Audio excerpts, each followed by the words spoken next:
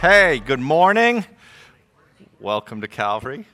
If you're home checking us out online, thanks for checking us out online. And man, we're so grateful for a lot of people who, due to sickness or just their health situation, can't make it in. I know there's a bunch of you folks online who are in other states and other places. And then there's probably some of you who, man, your couch is kind of comfortable. And you would be totally fine coming in. And I just want you to know we miss you. And we are not as rich and as full as we could be without you being part of us. So we're here, and we'd encourage you, as spring is coming and the flowers are blooming, you may want to come back and hang out with us. We'd love to see you. And it's great to see everybody here. It's great to see some of you that we haven't seen for a while. Great to see newer faces coming in. And so we're just excited. And today is a special day, an exciting day. We've got an incredible staff who's literally been working for hours and hours and days, prayerfully thinking about how do we serve our church? What does that look like? What do we do now that, almost 2 years ago is when this whole COVID gig started, right? I think it was March 6th, March 9th-ish that all of a sudden in the middle of the day, kind of as a team, we had this deal, this thing that meant we may have to stop and change things and shut down. It's been 2 years.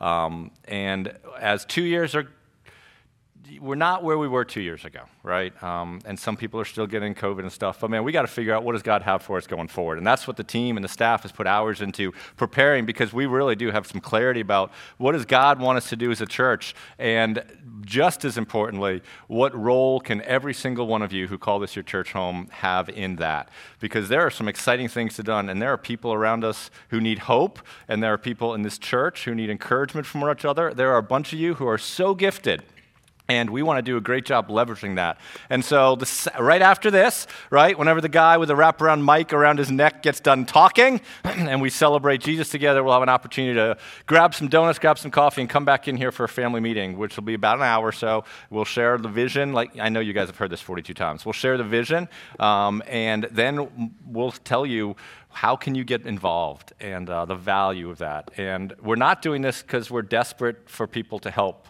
Although we need people to help. We're doing this because the body of Christ functions richly and better when every single person in that body plays a role. And we would be bad pastors and ministry leaders if we didn't try to help you navigate that journey and grow in the way Jesus wants you to. So we're excited about that as well. Then you can go home and eat your Fritos and your cheese dip and your overpriced chicken wings and watch an adequate Super Bowl that you'll probably fall asleep in, because who cares about those teams? I don't know, whatever. All right. That was prophetic word right there. I don't know if you believe in that. I'm going to pray, and then we're going to jump into what God has for us. Father, I am grateful for the people that make up the body of Calvary Church. And you've brought amazing stories together, from people that have been here for 50 and 60 years to people that have been here for a week. And you're sovereign, and you've knit us together, and you want to do something in us and through us. And so we want to listen to you and to obey you and to do those things. We're grateful for your word that helps direct us and guide us. And Father, we open up this morning this word, this true story of a man a long time ago. And we are all in different places, but you are sovereign. And for some of us, this word from your text is exactly what we need to hear today. For some of us, it's what we'll need to hear a year from now. And for whatever purpose you want us to hear this, God, please work, please move, implant it in our hearts and in our souls so that we'll grow closer to you. And we're grateful. And we pray this in the name of Jesus, our King. Amen. Well, if you're visiting us this morning, what we do is we usually open up a book of the Bible and we go through it paragraph through paragraph, kind of verse by verse. And we did that again last week. We recently finished up a series in the book of James. And then last week we started a series in the book of Nehemiah. Nehemiah. That's not really, I don't know why I said it. That was kind of a weird way to say it. And we kicked it off. If you missed last week, I would encourage you, if you're going to be with us throughout this series, I think what we covered last week will be really helpful. And so maybe before the Super Bowl, spend 44 minutes and watch last week's sermon, because if you want to know about how different books fit into the Old Testament, if you want to just kind of get a 50,000 foot of what's the Old Testament, what does this story have to do with the whole story, we lay a lot of Old Testament background, and I think it would be helpful for you to be able to kind of know where we're coming from. But in high level, what we saw is that we were about 400 445 years before Jesus' birth. And about 445 years before Jesus' birth, there was this dude named Nehemiah who was a Jewish guy who was kind of in this political cabinet position for a foreign king. And 445 years before Jesus was born, he learned of this gap, which we talked about last week, between God's ideal and the way that God wanted things to be and the real, the way that things actually were. They're in all of our lives and all of our stories, in our culture, in this moment, in your neighbors' lives and people's lives. There is the way that God wants things to be, and then there are the ways that things are that are not the way God wants them to be. And Nehemiah realized this gap, and this gap had to do with the walls of Jerusalem that were broken down. Jerusalem had been for many years the capital of the Jewish nation, and in Jerusalem there were palaces, there was a temple, and the temple was the center of God's worship. The walls were broken down, meaning the city was not secure. The city could have been invaded at any time, and what we talked about last week is because of that, those broken walls put God's city at risk. Those broken walls put God's people at risk, and in fact we saw that they had great calamity and despair, and they knew that life wasn't working well. And most importantly, those walls put God's worship and the worship of God at risk because people wouldn't feel safe going to the temple, because the temple could be attacked, because it wouldn't be a safe way that God wanted it. There was this gap, and the gap was walls, and the walls really showed that God's city was at risk, God's people were at risk, and God's worship was potentially at risk. And Nehemiah knew that's not the way God wanted, and it grabbed his heart. And what we said is just like the way my dog Ford grabs a toy and just tugs, right? If you've ever been with a yellow lab, we had some people over the other night. I don't know, if anybody's a dog trainer, I'll let you have 2 cups of free coffee on a Sunday morning. Just come talk. My dog, if you come over to my house, I could run my dog from here to Scotland, okay? He could swim across the ocean, swim back. You'd come over for dinner. The dog will not just stop roaming around the table. It is like, what? I mean, I don't know if he's doing meth. I don't know what is going on. But he will not stop, right? And what is particularly endearing sometimes and annoying other times is if he has a little toy and he brings the toy up to you and you make the mistake of even looking like you're going to touch it.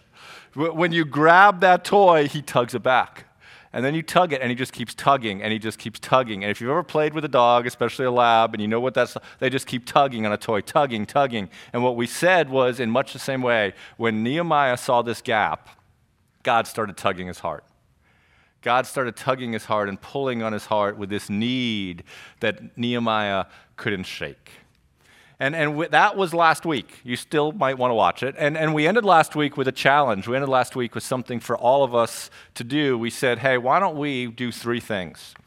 As we think about things around us and things that might get on our heart, we asked you to evaluate, to ask, and decide. Evaluate, ask, and decide. Evaluate, what the challenge was have we become desensitized to the problems around us? Have we become desensitized? When we look at different groups of people who are not being treated the way that God wants them to be treated, when we look at poverty, when we look at injustice, when we look at the number of kids who don't have parents, we can go on and on and on. When we look at people in our communities, our friendships who don't know Jesus and are just desperate for help, right? Have we become desensitized to the needs around us? And then the second thing to evaluate is this: is there a particular need or problem that God is currently tugging on your heart with? Is there a particular need and problem that God's tugging your heart? We asked you to evaluate. And then the second thing we said was we asked you to ask. And we said, hey, would you just spend some time this past week asking God to reveal to you that issue around him that grieves his heart, that maybe he wants your heart to be engaged with? Evaluate, are you desensitized, or is there need? If it doesn't pop in your brain, ask God to show you the need. He's not the God of the status quo. And then the third thing we said to do was to decide. And decide, if God shows you an area in which he wants you to step up and fill the gap, will you do it? And if you're like, nope, well, that's probably something you got to evaluate as well.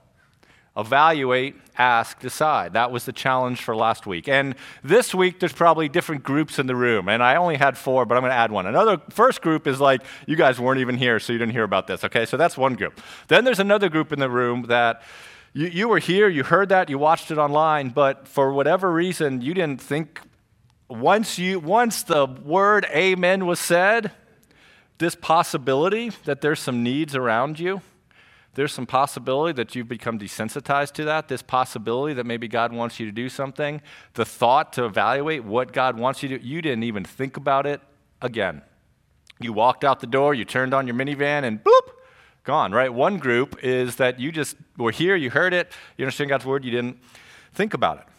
And if you didn't think about any needs, I'm not here to beat you up, I don't know who you are, but if you didn't spend any time thinking about where is the gap around you, where is this gap between God's ideal and the real that maybe he wants you to fill? And if you heard that and you didn't spend any time thinking about it, why? Why? Well, the reason is because you thought there were more important things than thinking about maybe how God wanted to use you and life gets busy. I get that. My job is to study the Bible. I barely can do the own things I tell myself to do on a Sunday morning, right? I know it's hard, but I don't want you to miss out on opportunity. Some of you, for a variety of reasons, just didn't even think about it. Then there's this other group that you heard, the minute I started talking about God tugging on your heart last week like a yellow lab, you're like, oh my goodness. Like, God, seriously?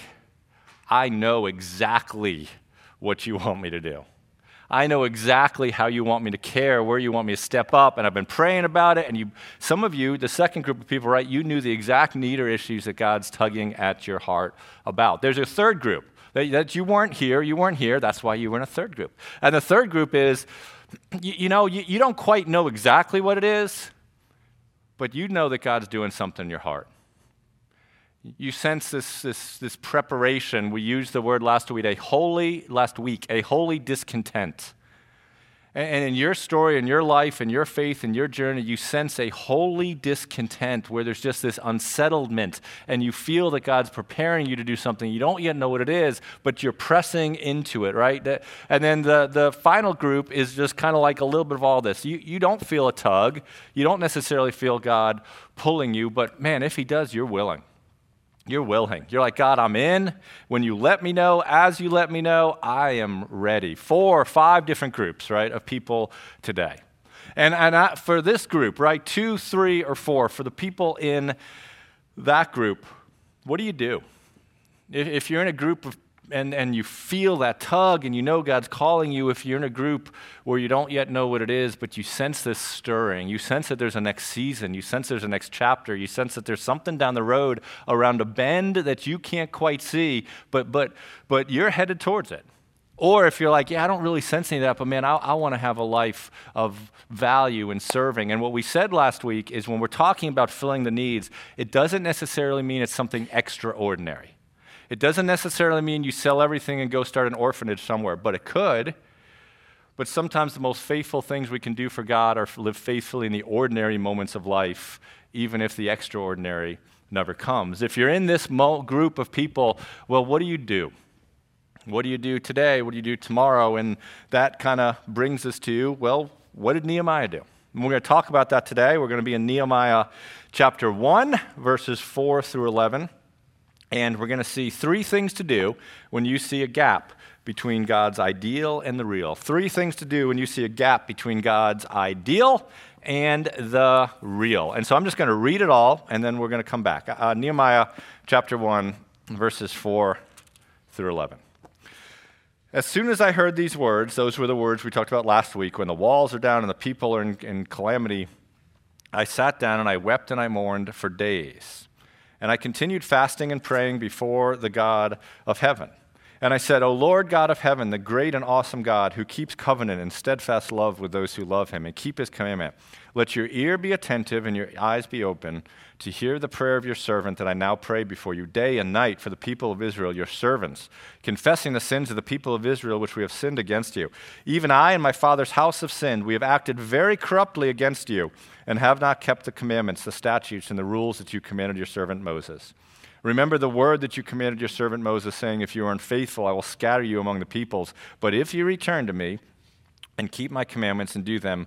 Though your outcasts are in the uttermost parts of heaven, from there I will gather them and bring them to the place that I've chosen to make my name dwell there. They are your servants and your people, whom you've redeemed by your great power and by your strong hand. O Lord, let your ear be attentive to the prayer of your servant and to the prayer of your servants who delight to fear your name, and give success to your servant today, and grant him mercy in the sight of this man. Now I was cupbearer to the king, and I'm just going to read one more little blurb because we're going to talk about in the month of Nisan. Okay, there you go. You're like, dude, that was random. But here's the question, and here's why the month of Nisan is important. What did Nehemiah do first? His brother and some buddies rolled in and like, bro, there's a huge problem, right? There's chaos. What was the first thing he does? Well, there's a pretty big truth buried in some of the words of this text. And we know when Nehemiah first heard about this problem. We know when Nehemiah first heard it because we studied it last week. It happened, verse 1, in the month of Chislev in the 20th year, right? So Nehemiah first heard about this in the month of Chislev. Chislev is the Hebrew/Persian calendar, but if it was our calendar, that would be December. Nehemiah's setting up his Christmas trees. He's finishing up his shopping, right? He's drinking some hot cider by the fireplace in the summer palace, and he hears the news in December.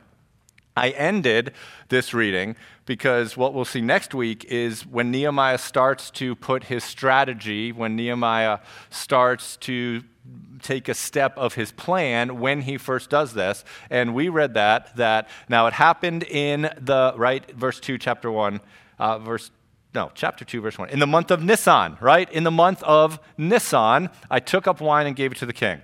Nehemiah heard about the problem in December.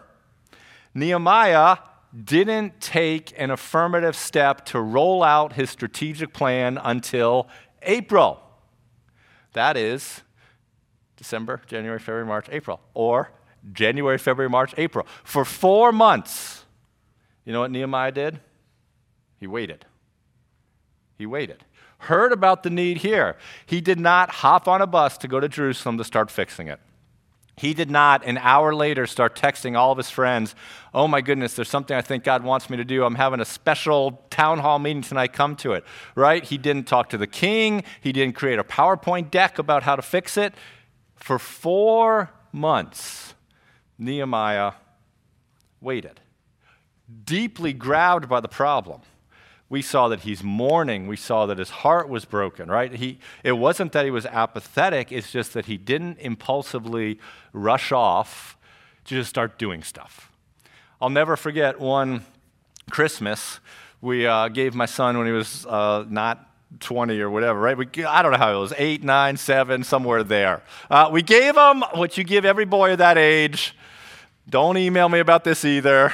You can tell I'm like, right, too many emails. We gave him a Nerf gun, okay? Nerf gun, sorry if you don't like it. Hey, if I was in South Carolina, we'd have given him a real gun. So we gave him a Nerf gun, right? And he was so excited because he'd wanted this. And before I could even be like, and this wasn't just like a little poop. This was like, 42 chambers. It loads from your back. Angels deliver the Nerf ball. It was complicated, right? Rapid fire. And there's like lots of moving parts. And I'm like, bro, before I could even tell him to slow down, he literally had just started ramming these plastic pieces together in the Nerf gun. Because he just wanted to fix it. He just was impulsive. He wasn't going to wait. He was going to do something. But you know what he did? He did it wrong. And he put one piece in the wrong way, and it was backwards. And that was the one piece that if you put it in the wrong way and it was backwards, guess what? That gun won't gonna work.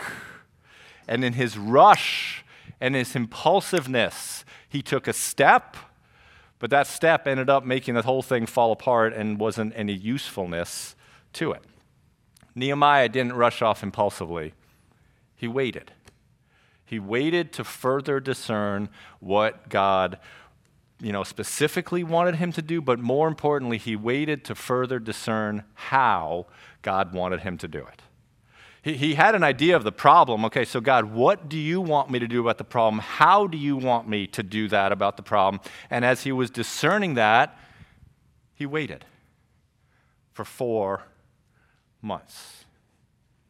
We hate waiting. I hate waiting. When something in my house breaks, and it's not like a big thing, right? But like if this iPad breaks right now, if I drop it, man, it makes me nervous. Guess I'm going to go to the Apple store on the way home. I'm getting me a new one because I don't want to wait. But sometimes God makes us do the things we don't want to do, and he makes us wait. Here's the first thing to do when you see that gap. Wait to get more clarity on your call. Wait to get more clarity on the call. If you feel God tugging you, if you're kind of in that group 2 or 3, man, then maybe you just need to, just exhale. And it would be wise for you to spend some time waiting to discern the when, the where, the how, the who. It doesn't mean that you're not still burdened. It doesn't mean that you're not still passionate about it. It just means that sometimes it's wise to keep waiting instead of just start acting. All right, the first thing that Nehemiah did for 4 months, the dude waited to get more clarity on his call, and not just the what to do, and not just the gap to fill, but how do I fill that gap? Now, we need to balance this with some other truths. Because here's the reality about our faith. Many times if we end up on one extreme or the other, that's not where the Christian faith exists. There's always truths that need to be balanced by other truths. I'm not talking about like the truth that Jesus is the only way. But yeah, this is a truth. But on the other hand, sometimes that very truth can get us stuck there. Right? Because sometimes what God does is, it is wise to sometimes wait, but on the other hand, God sometimes will make you take a step of obedience without giving you all the information about how it's all going to end up. Sometimes it is important, and that's what Nehemiah's story teaches. Just don't impulsively run off to meet the need. Just wait, discern, right? But sometimes once you know the first thing God wants you to do, he's not going to show you the 10th thing to do. He's going to say, I'm going to put the first step before you, and I want you to act obediently in that step. And when you act obediently in that step, I'm going to unveil to you the next step. And here's the second truth to balance this truth with, because this happens a lot. Do not use waiting as an excuse to not obey what God's calling you to do. Do not use waiting as an excuse to delay obeying your call. And sometimes we get stuck there. Sometimes you know exactly what God wants you to do, and you know exactly some insight into how he wants you to do it. And you know the first step of the story, and you're not trying to discern that anymore. You know it, you're trying to delay it because it's scary, and it's uncertain, and there's risk, and there's fear, and there's unknowns. And sometimes what we do is when we know, you know what we still say? Well, I just got to pray about it a little longer. I can distinctly remember 2 different, as my call to seminary was kind of all coming together. I remember 2 conversations that happened quickly. I felt called to go to seminary. I was doing the lawyer gig and went through a process of kind of discernment and discipleship. I waited for a while because I wanted to make sure this wasn't me. And it came to a point, though, I distinctly remember that I knew I was supposed to go. I knew I was supposed to walk away from the law, sell my boat. But you know what? I didn't want to do it because it was scary. It was scary. And I remember talking to one of the guys who was the guy who was mentoring me through it, and he was a lawyer too. And I made the mistake in the conversation of I let it slip. And I said something like, I know I'm supposed to go to seminary, but I'm just trying to figure out if I'm supposed to go to seminary. He's like, what? Objection! He's like, bro, you just told me you know you're supposed to go, so we ain't going to try to figure it out no more. And followed up with that, I remember coming home to my Casey, and she's like, you know what, dude? If God's calling us to go, let's go. And I was using waiting, discerning as a means to stall my call. Right? And I'm not saying that you have to go to seminary, but I'm saying some of you, you know God wants you to talk to your neighbor. You know it. Well, at least one person laughed in the back. But you don't want to, because that's you putting yourself out there. So you know what you're going to do? You're going to go to community group, and will you just pray for me that I know whether I should go talk to my neighbor? Wait to get more clarity, but don't use this as an excuse, because that will hunt you down and kick you in your shins. Balance that with the other truths of sometimes God will lead you to take one step before you know all the steps, and don't use waiting as an excuse to disobey your call. There's things that God does in our lives in the waiting. And I'm taking this from another pastor who observed these things. The first thing is when we wait, he allows the need and the idea to mature within us. As Nehemiah just kept thinking about the walls are broken down, the wall, that just grew within him. You know what else happens as we wait? God prepares us to meet the need. As we prepare and think about meeting a need, in those moments, God is preparing us to get to a place of meeting the need. And the third thing that happens when we wait, and during my sabbatical, I got some coaching/counseling, and the guy that I had a great opportunity to meet with brought this up, and it's something from another path. But here's the third thing. God is working behind the scenes to prepare the way. As we wait, God allows the need to develop and to mature. As we wait, God prepares us to meet the need as we wait to meet the need. And as we wait, God is working behind the scenes to smooth the way, or at least to have a bumpy way, right, under his sovereign control. There's a great line. God is doing in this moment about 30 million things all at the same time, and we're aware of about 2 of them. At this moment, God's doing 30 million things at the same time in your story and in the story of people around us, and you and I, we can maybe see like 2 of them. Nehemiah was waiting, but even though he was waiting, he wasn't passively waiting. He wasn't waiting in a disengaged way. He was waiting, but he was actually kind of he was actively doing something in his waiting. What was he actively doing as he was waiting? Verse 4, he tells us, as soon as I heard these words, right, he doesn't run off to fix it. He waits, but as he waits, I sat down and I wept and I mourned for days, and I continued fasting and praying before the God of heaven. Fasting and praying before the God of heaven. And in the prayer that I read, what we see is that this praying was something that he had continued to do, because in verse 6, he says this, let your ear be attentive and your eyes open to hear the prayer of your servant, that I now pray before you day and night, right? 2 words, right? He said before, here, I'm praying, God, I am praying this before you day and night. Waiting, but praying as I wait. Before, he used the word, I continually am praying this before you. Here's the second thing to do in those moments, right, when you sense a gap as you're trying to figure out what to do. Wait to get clarity, and pray as you wait, and as you wait, pray. Pray as you wait, and as you wait, pray. And when I say pray, like Nehemiah actually prayed. Day and night, continually. Going to God with this burden, this tug, this pull on his heart that he didn't quite know all the pieces, but you know what he knew? He knew God. And he prayed. And the beautiful thing about the book of Nehemiah, and it's a different way that we may package some of the sermons, but Nehemiah has 2 to 3 different types of prayers. Right? What we see here now is like, dude is praying repeatedly, spending time. There's other moments when something's about to happen, he's like, okay, God, help me, boom, and he goes and does it, right? But here, he's prioritizing it. And I know sometimes for me, when something's in my life that I don't know what God wants me to do, I mean, I kind of pray about it, kind of sometimes.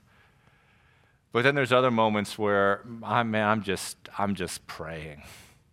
Repeatedly, purposefully, consistently, because I don't know what to do. The only thing I do know is if I don't know what to do, I can mess it up pretty badly. And so I pray. And for some of us, maybe you're in a season of life where you sense a tug, you don't sense a tug. Maybe you're in a season of life where you're waiting. You're stuck. You're waiting for the marriage to get better. You're waiting for the kid to come back. Right? You're waiting to find out what happens in the job, what happens in the retirement, and as you wait, don't wait passively. Wait prayerfully. Pray as you wait as you pray. Prayer is not an avoidance of action. Prayer is the way that we prepare for action. Prayer is not an avoidance of action. Prayer is the way that we prepare for action. Are you praying?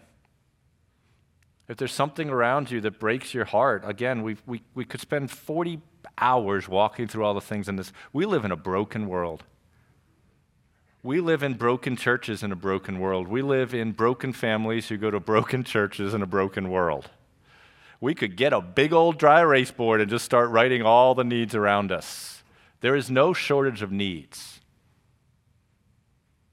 There's a shortage of people who love Jesus and think well, who are willing to put themselves out there to meet a need. It's not a shortage of God's ability to meet a need. God doesn't need you. God doesn't need me to meet a need. He's not like, oh, I'm so confused. What do I? Pfft. He's like, I could fix it like that. But I want to use you because there's something in it that's good for you. There's a way that you rising up to meet a need makes you more like Jesus, and that's the end goal of this whole story. Are you praying about a need that you see? And if God is asking you to stand in the gap, no matter what that means, maybe you need to step up as a dad because you've disengaged. Right? Maybe whatever it is, are you praying about it? Nehemiah waited to get clarity. Nehemiah prayed as he waited, and as he waited, he prayed. And then there's a third thing that we see from Nehemiah about what to do when a need or a problem grabs our heart. Here it is, right? This is the third thing. Maintain a proper view of God and of yourself. You're waiting, something's tugged on you, or you feel being prepared for something to tug, or you don't know what yet has tugged, but you're willing. So you wait, you pray, and as you do those things, maintain a proper view of God and of yourself. What does Nehemiah's prayer reveal about God and about Nehemiah's prayer of God? Verse 5, we see this. And I said, O Lord God of heaven, the great and awesome God who keeps his covenants and steadfast love, right? Lots in a 30-word sentence or whatever it is, what Nehemiah realized is, man, God's different than him. And this isn't, oh, God of one of many gods. This is God in a different place than me, who is not just a better version of me, who is great and awesome, who is majestic and powerful and strong and good and all-present and all-knowing and all-powerful, who keeps promises and who does every single thing through steadfast love. What Nehemiah realized was God's not Mr. Rogers. God's not a principal who's trying to give you detention when you mess up. God's not just the improved version of Nehemiah. God is different and transcendent and yet close and loving and majestic and holy and other and real and can do anything and made everything and not a fairy tale. Nehemiah had that view of God. He had a high view of God, which is the proper view of God. There are 44 references to God in this prayer. At least that's what a commentator told me. I didn't count them all. Somebody's about to. 44 references to God in her prayer. You know what that shows? This was a God-centered prayer by a God-focused man. A God-centered prayer by a God-focused man. And here's what's so amazing about it. Go back to the verse if you don't mind. Sorry to mess you up. Nehemiah saw a huge need. There is a massive city with massive walls that are torn down. Nehemiah is one dude who's in the wrong place, in the wrong country, working for the wrong man. He's working for the dude who stopped the rebuilding project, right? This is like Nehemiah saw, this was a big need. This wasn't just like, oh, we need more coffee filters, right? But what Nehemiah saw was, yeah, there's a big need, but I got a big God. I got a big God. And some of you, the need that you're looking out at, it seems so big. It seems so overwhelming. It seems so daunting, but God's bigger.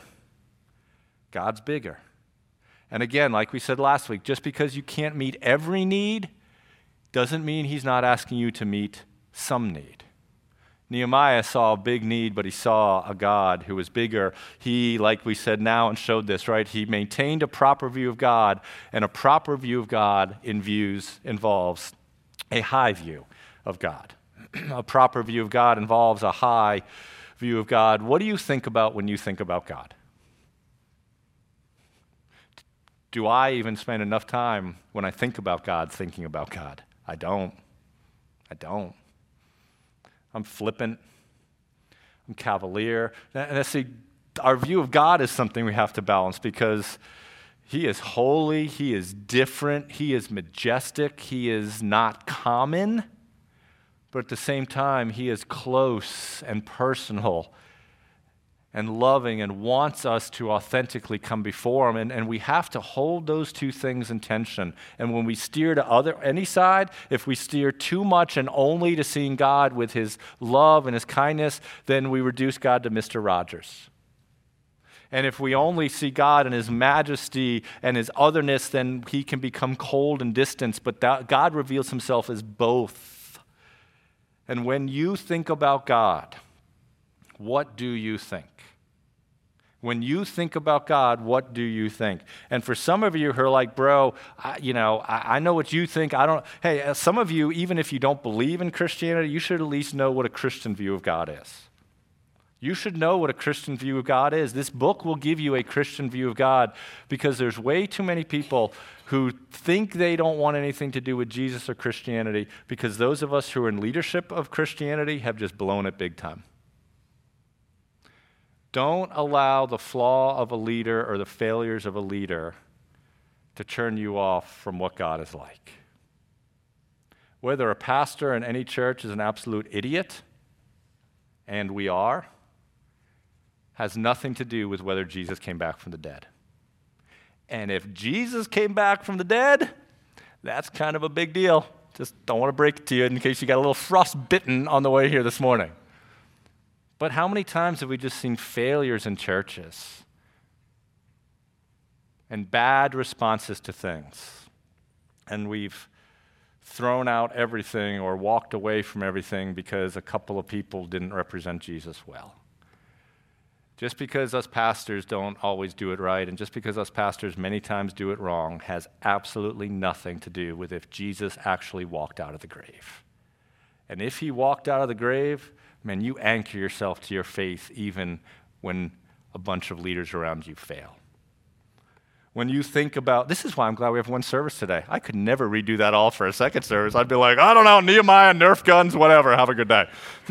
But that's not what I do for you at the second service normally. It's very meaningful normally. All right. Nehemiah's prayer then also reveals not just what he sees about God, but what he views about himself.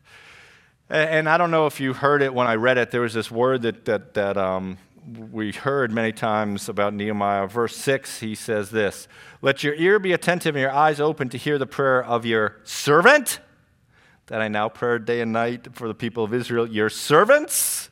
Right? Verse 11, we see something. "O Lord, let your ear be attentive to the prayer of your servant and to the prayer of your servants who delight to fear your name and give success to your..." Yes! Quickest. You're so much better than the early service, right? "Servant today and grant him mercy," right? The word that's repeated through that is servants, servants, servants, servants, servants, servants. Nehemiah had a high view of God, but when he was talking about himself in relation to that God, when he was talking about the people in relation to that God, the word that he repeatedly used was servant, servant, servant. Nehemiah refers to himself as a servant because what Nehemiah is affirming is that his life is not ultimately about his agenda or his plan or his path. It's about God's. A proper view of God is a view of God that has a high view of God.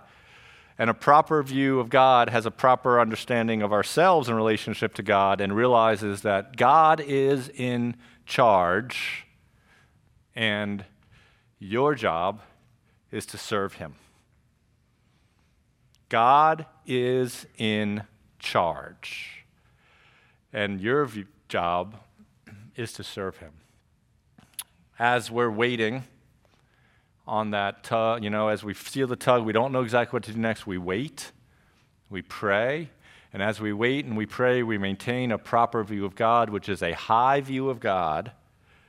And we also understand our view of ourselves, that God is in charge and we serve him. When we got COVID, a while ago, over the holidays, and 4 of the 6 of us went down, and man, you guys, just some friends and others were very kind to provide some meals, which were a blessing, and some folks were very gracious to provide Grubhub gift cards. Grubhub. I felt like I'd entered whatever century it is, man, right? You guys familiar with the Grubhub? No? Okay, good. All right, we've Grubhub donuts for you in a little bit. No, we haven't. Right, well, here's what the deal is Grubhub. You can sit on your couch, right? You can sit on your couch and you pull out the phone and you get to pick the time you want your food delivered. You get to pick the place you want your food delivered to. You get to pick the place from which your food comes. Grubhub is all about you. It is all about, well, really it's about them making some money, but they're making money by trying to tell you it's all about you. It's about your convenience. It's about having it happen when you want, how you want, where you want, time you want. Grubhub is about you doing as little as possible to get exactly what you want. Grubhub is about, Amazon Prime is about you doing as little possible to get exactly what you want. And I think the problem for some of us is that we've become Grubhub Christians. We've become Grubhub Christians. And we've turned our faith into doing as little as possible, and yet we want to get exactly what we want. Some of us have become Grubhub Christians.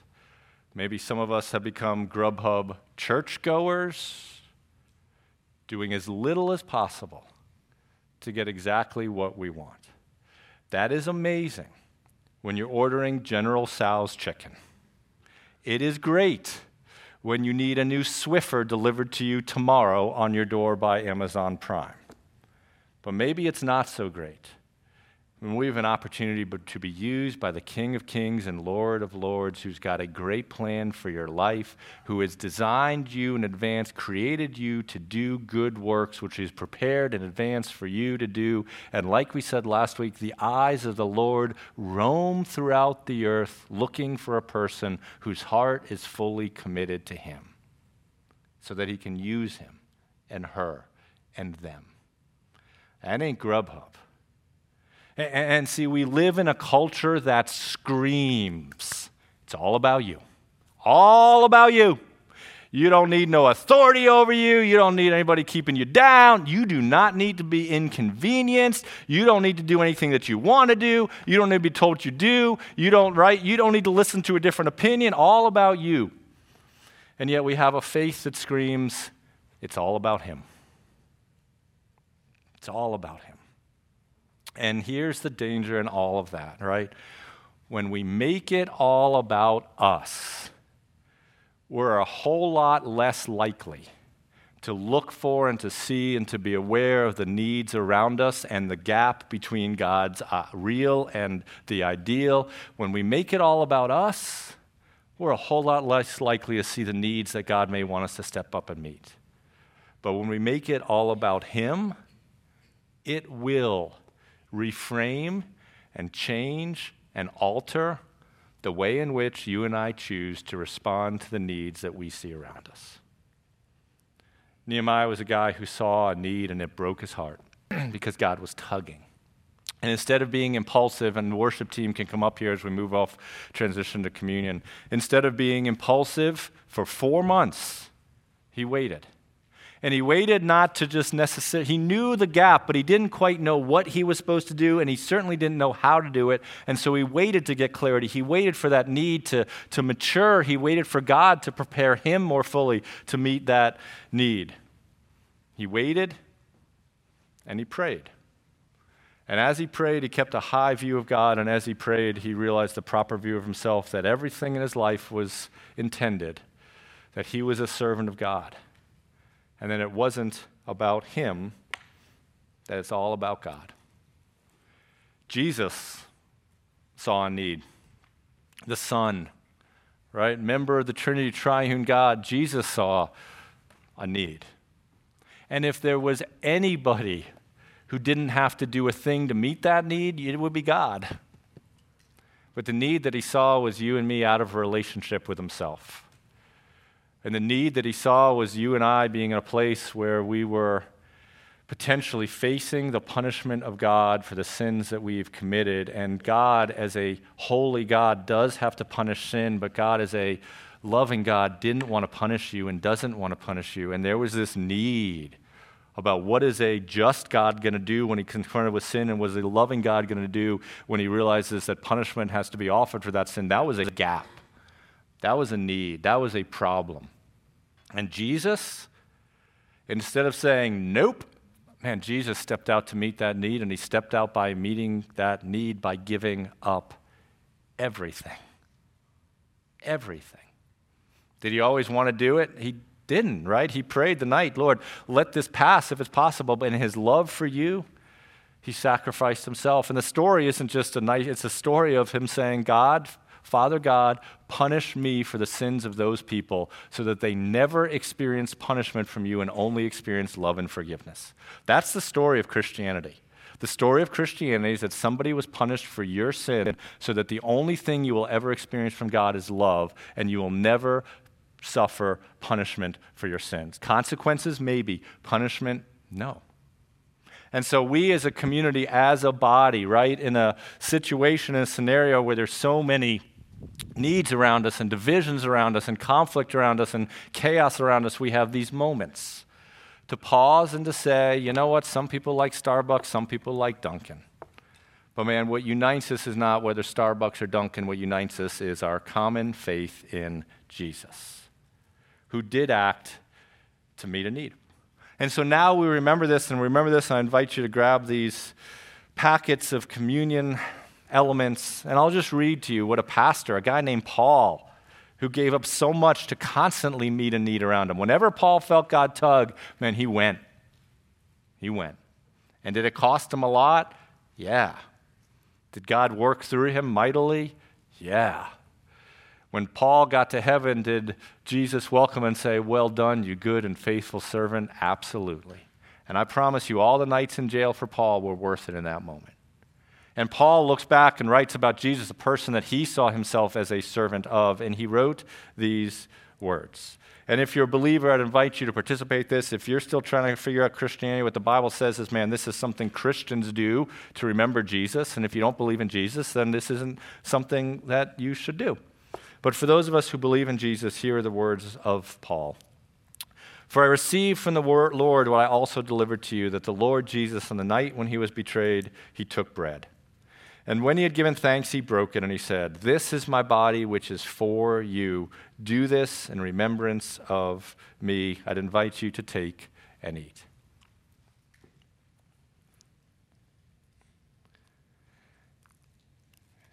And in the same way, he also took the cup after supper, saying, this cup is a new covenant in my blood. Do this as often as you drink it in remembrance of me. For as often as you eat this bread and drink this cup, you proclaim the Lord's death until he comes. We serve a risen King who wants to do marvelous things in your story and through your story, who one day will come back and make it all well.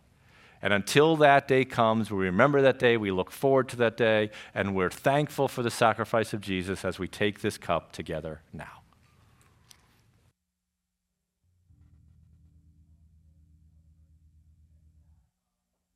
I invite you to grab some coffee and some donuts, and then we'll start our family meeting. Let's end our time in worship together.